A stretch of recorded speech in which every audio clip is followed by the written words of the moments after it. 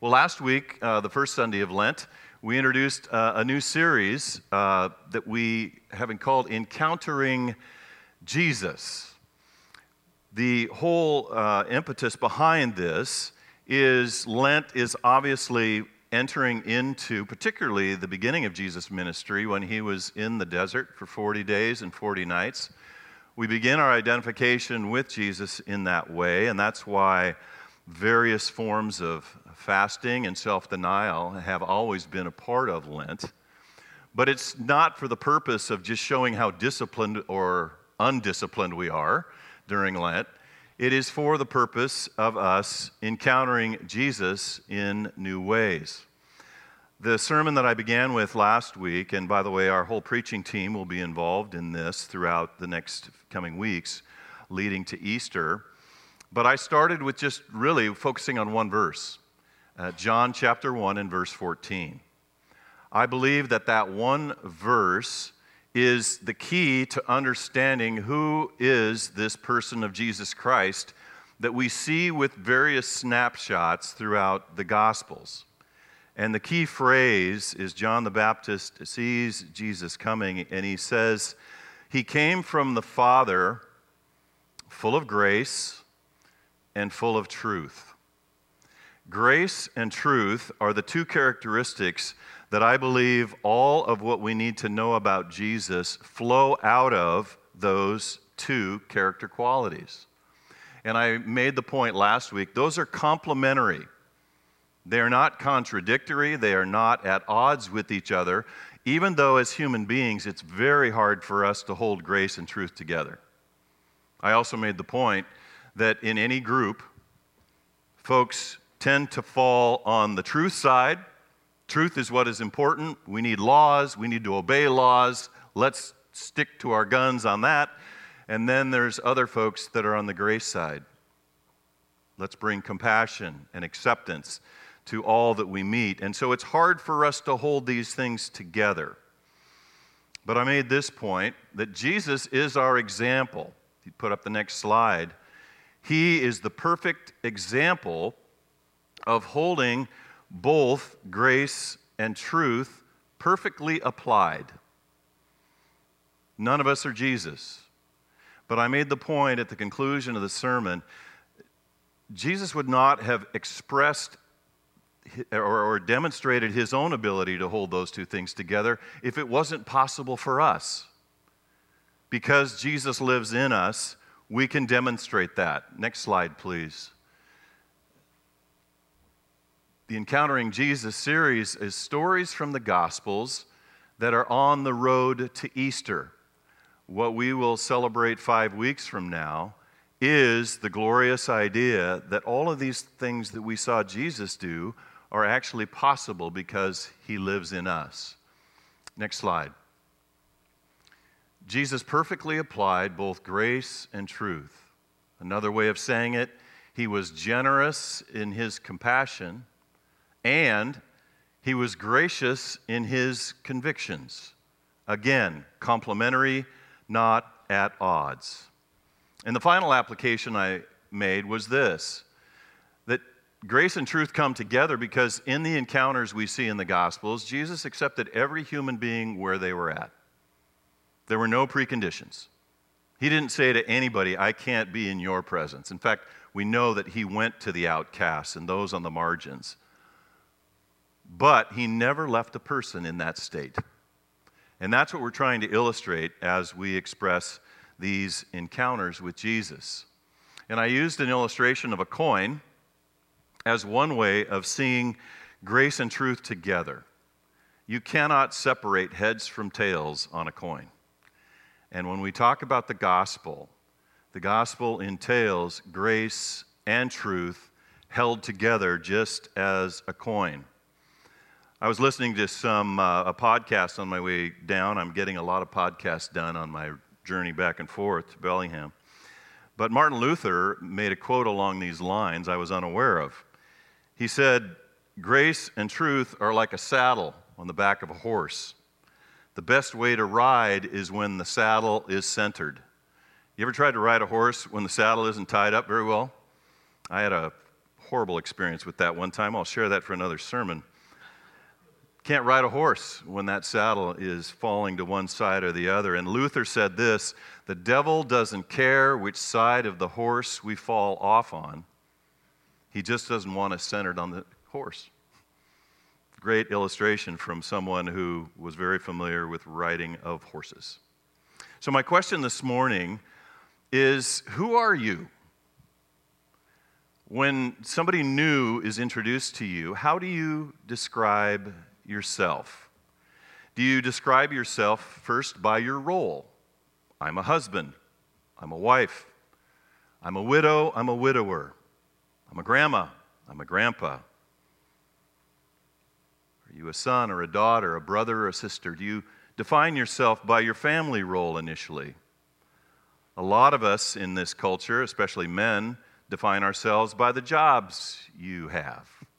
When someone asks, who are you? Do you lead with, I am currently blue-collar worker, white-collar worker, or if you're retired, I used to do this or that?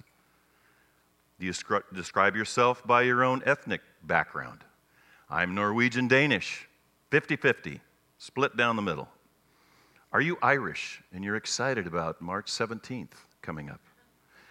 Are you Korean, Mexican, etc.? Do you define yourself by your ethnicity?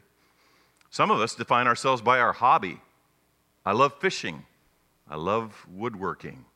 I love working out. And others define themselves by the sports team that their heart beats for. I'm a Seahawk. I'm a Husky. I'm a Cougar. I'm a Mercer Island Islander. Whatever it is, we fly flags on our homes and demonstrate our identity. So again, the question is, how do you define yourself this morning? Probably by a combination of all of those things. And this morning, I just want to give 3 snapshots of encounters with Jesus where that is the question that he is asking of each of these individuals. The first one is Simon the Zealot. And we didn't have our scripture reading at the very beginning because I've asked our esteemed scripture reader, Dave, to come up 3 times to just give us the short passage of each of these. So Dave, come on up. This is from Luke 6, 13 through 16. When morning came, he called his disciples to him and chose 12 of them, whom he also designated apostles. Simon, whom he named Peter, his brother Andrew, James, John, Philip, Bartholomew, Matthew, Thomas, James, son of Alphaeus, Simon, who was called the Zealot, Judas, son of James, and Judas Iscariot, who became a traitor. Thank you, Dave. And you're saying, boy, lists of names are really inspiring. What an exciting passage that is. But they're throughout the Bible, and whenever lists of names are given to us, there's a reason behind it. Now, obviously, this is an important group of people because Luke is giving us, as the other gospel writers do, the list of the 12. But I want to focus on Simon, who was called the Zealot. Scripture doesn't give us a lot about this guy. His name is only listed 4 times in the Gospels, and they're really just in a list. There's no character qualities, but the tagline, the fact that Luke records he was Simon who was called the Zealot, gives us a huge window into the possibilities. And the main clue is a zealot in Jesus' time was a radical political activist, because there was actually a group of terrorists, really, we would call them today, called the Zealots. These were Jewish political revolutionaries. They despised Roman rule. And ever since the Greeks had come through under Alexander the Great prior to the Romans, the Jews had been under the thumb of 2 superpowers. And so like terrorist groups in our day today, they continued to be a thorn in the side of the Roman soldiers and the Roman authorities. They would take out Roman soldiers at certain places, just like we see again in our day. Their goal, however, even though they were irritating to the Roman authorities, it was the full overthrow of the Roman Empire in terms of the occupation. They wanted the Romans out of their country. And they advanced their agenda through acts of violence and terrorism. Again, things that we're very familiar with in our world today. And it's interesting that Simon was the opposite of Matthew. Matthew was Jewish. Simon is Jewish. Matthew is a collaborator with Rome. That's why the Jewish tax collectors were despised by their own people, because they were connected to Rome. Can you imagine Jesus picking polar opposites politically and actually how they dealt with the Roman authorities? He chooses both of these guys to live with him for 3 years. You pick the most contentious political people you know, and let's put them in a house for 3 years with Jesus and see what happens. This is who Simon was. The only other reference in the scriptures that we have, and I'm glad this is there, because we would have not known what happened to Simon the Zealot. Acts 1:12 is the only other reference, and if you know the book of Acts, this is right after Jesus' ascension into heaven. And the next thing we see is a list of names that are in the upper room, waiting for Pentecost, waiting for the coming of the Holy Spirit, waiting for the birth of the church. And guess who's mentioned?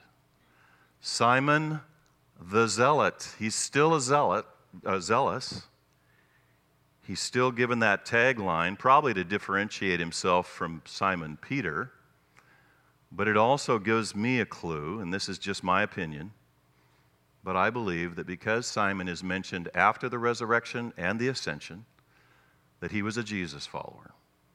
He didn't cut and run and say, wait a minute, the whole reason I followed this guy was he seemed super powerful. He was a superhero. He could do miracles. He was going to help us overthrow the Romans. Well, we know that hope was dashed early on. And in fact, John 18:36, if you put that text up, this Jesus himself, Simon the Zealot would have heard this before Jesus' death. Jesus said, my kingdom is not of this world. If it were, my servants would fight to prevent my arrest by the Jewish leaders. But chill, disciples, now my kingdom is from another place. And this is again my own personal belief that because Simon is listed in Acts, that Jesus took someone who was so hyper-politically motivated and so angry that he was willing to kill Romans for the sake of his own country. That man's heart was changed.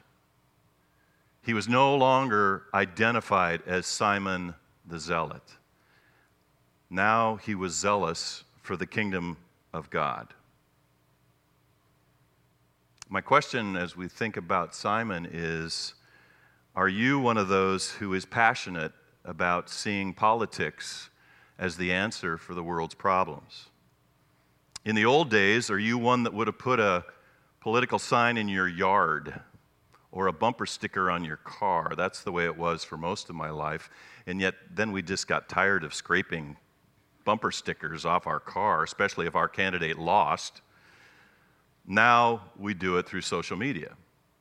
And all of us experienced 4 years ago the trauma of the 2016 election. And so here we are again, unfriending people because of all the rhetoric, those friends of ours that somehow see political change, or at least put it out on social media like social media is going to be the key to political change. Are you fired up about this current political campaign? Are you excited about what's going to happen in the rest of the spring and summer as we head towards the election? Again, I'm not making a comment about the importance of politicians and the political work of a country like ours. My point is that there is a strong temptation in our current political climate to think that ultimate answers and progress will come if we get our person in the White House. And I love to point this out. The New Testament documents were born in a political climate where nobody had a say. There was no voting in the Roman Empire. You had despot emperors who ruled with an iron fist, and we know that many of them began to persecute Christians. And yet, what was Jesus' word? It wasn't start a revolution, overthrow the emperor, do all you can to deny him his authority. Jesus said, give unto Caesar what you owe him. Now let's get on with the work of the kingdom. Again, I'm not trying to be simplistic. I'm simply trying to say the way I read the scriptures is there is a warning against seeing political power and influence as of greater importance than Jesus and the kingdom of God. So I believe that's the lesson we learn from our friend Simon. His passion as a zealot was reshaped because of his encounter with Jesus. Well, let's look now at another person that I alluded to last week. And Dave, would you come back up and read from John chapter 4? The woman said to him, "Sir, give me this water so that I won't get thirsty and have to keep coming here to draw water." He told her, "Go and call your husband and come back." "I have no husband," she replied. Jesus said to her, "You are right when you say you have no husband. The fact is, you have had 5 husbands, and the man you now have is not your husband. What you have just said is quite true." "Sir," the woman said, "I can see that you are a prophet." So if Simon the Zealot, if his identity was around his political activism and terrorism, now we see a more familiar story in terms of this woman at the well. And for her, it's based on relationships. I always say the old country song, she was looking for love in all the wrong places. Elizabeth Taylor is the only person I can think of, old reference for you youngsters. But Elizabeth Taylor, I don't know how many times she was married. But when we see folks that just are in this serial challenge of finding something that they so long for, this time it's going to work. And it continues to be a relational train wreck for this woman until she's wandering to this well in the afternoon sun and she meets Jesus. She was obviously relationally damaged. Can you imagine her view of men? And can you imagine her view of herself as a woman after all that she had been through? But like Simon the Zealot, all indications are that she became a follower of Jesus. And the clue is further on in this same chapter in verse 40. It says, many of the Samaritans from that town believed in Jesus because of the woman's testimony. Isn't that a wonderful phrase, how John writes that? We don't know a lot about her train wreck of relationships, but we do know that her relational brokenness has now been healed to the point where she could go to the people who knew her as an outcast. Imagine what her own Samaritan people thought of her.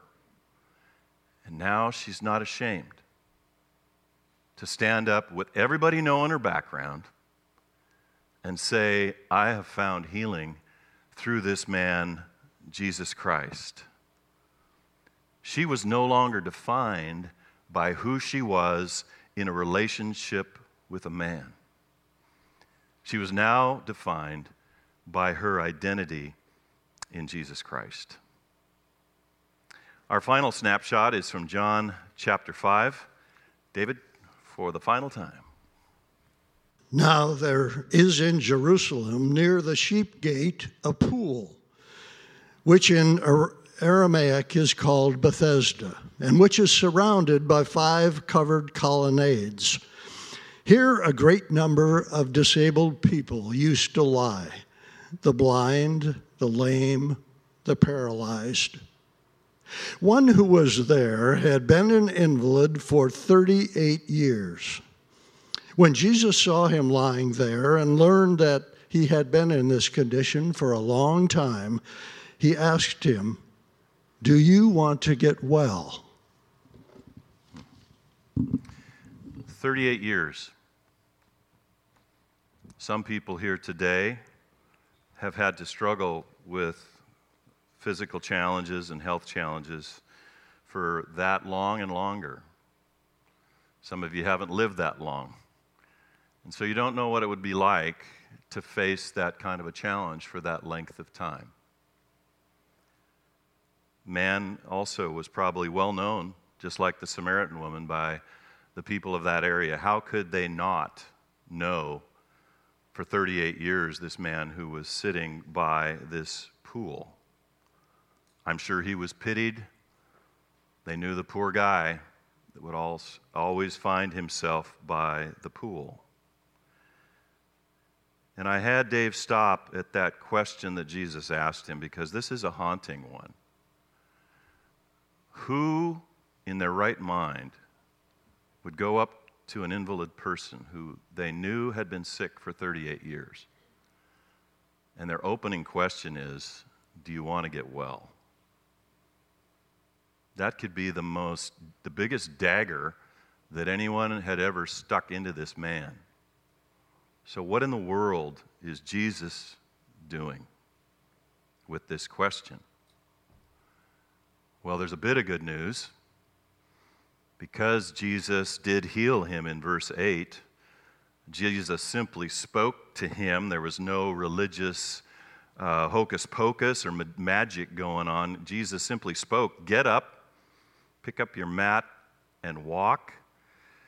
And John writes, the man was cured, and he picked up his mat and he walked away.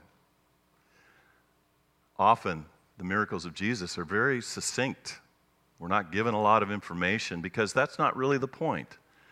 As exciting as it is for a man who had been invalid for 38 years to be healed, that isn't the ultimate point. And we learn this because Jesus wanted to do something even more profound and more miraculous than physical healing. The invalid man had gone from a dead spiritual state to new life in Jesus Christ. He got a twofer. He got physical wellness as well as spiritual wellness. And I'm not trying to be super spiritual here. I hope you understand I'm empathetic towards people. How in the world can you not be defined by a medical issue or a health challenge that you have? And yet I have to wrestle with how Jesus dealt with this man. He gave him a new identity that wasn't based on being defined by his physical challenge. But now, he too, like the Samaritan woman, went and told the people of his part of Jerusalem what had happened to him. So here's 3 very different people. Someone whose identity was politics, someone whose identity was their relationships, someone who had been defined by their own health. All 3 were spiritually dead. All 3, Jesus, to some level, gave them what they wanted. And yet I believe that Jesus is also pointing out, what if he had caused a revolution and Rome had been kicked out? What if he played matchmaker and brought the kindest, gentlest man into the Samaritan woman's life to try and show her what a relationship with a man could be like? And we know that the invalid did get healed. Is that the ultimate for them? Well, we know that often when we get what we asked for, we're still left empty. Because ultimately, Jesus knows that even the wonderful nature of any of those three things won't completely satisfy us in the end. Jesus demands to be at the center of our identity.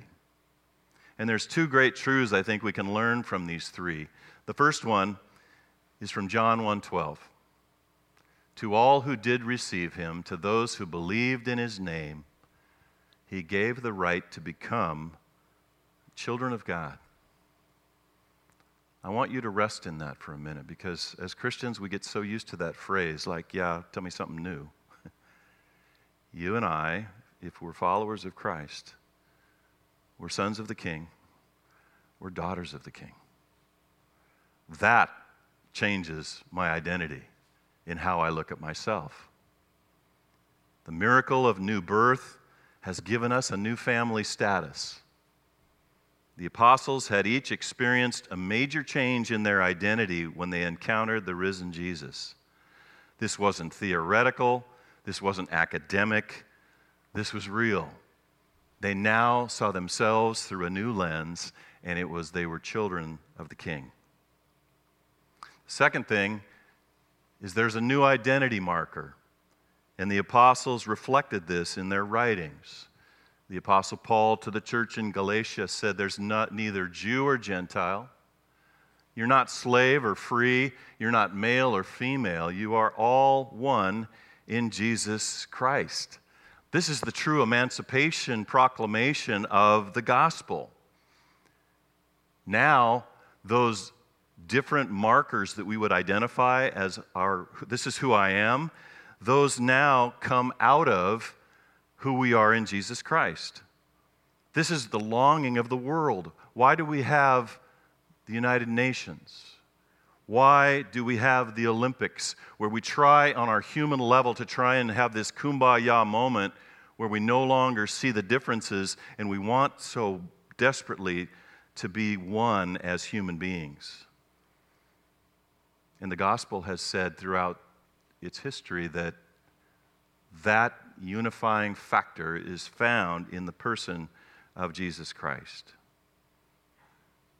Three final things to close with that have to do with our identity. The Bible is clear that, first of all, we die to our old selves. The Apostle Paul to the church in Corinth said, that's what some of you were, past tense. And he had just given a whole list of identifying markers that people said, this is who I am. Paul says that's what you were, but you were washed, sanctified, and justified in the name of the Lord Jesus Christ and by the Spirit of our God. Secondly, the Bible is clear that we find our true selves in Jesus. This is the best verse that I could choose out of many. But Paul himself says, I've been crucified, identifying with Jesus' cross and death. It's not I who live, but Christ who lives in me. The life I now live in the body, I live by faith in the Son of God, who loved me and gave himself for me. A new identity. And finally, the Bible is clear that we now belong to somebody else. We have traded our old identity, and now we are not our own, the Apostle Paul wrote, because we have been bought with a price. So my question this morning is, Jesus has come up to you, and he's asked you that question. Who are you? How are you going to define yourself? Are you a political radical? Are you someone who, if you can find true love in relationship, that will satisfy you? Do you have a need for healing physically and emotionally? And that's something that you long for. What part of your life this morning do you need to recenter in Christ? Who does Jesus truly say that you are? Would you join me in prayer?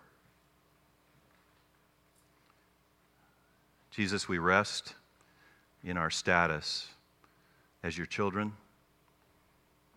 We just bathe in it today and rejoice that you've called us by name and you've showed us a different way. Not that does away with our identity, but one that gives us a new center so that all of who you've made us to be flows out of that center, and we can truly be at rest and truly be at peace because of who you are in us. We lay our identity on the line. We put it on the altar for you to continue your good work of refining. In Jesus' name, amen.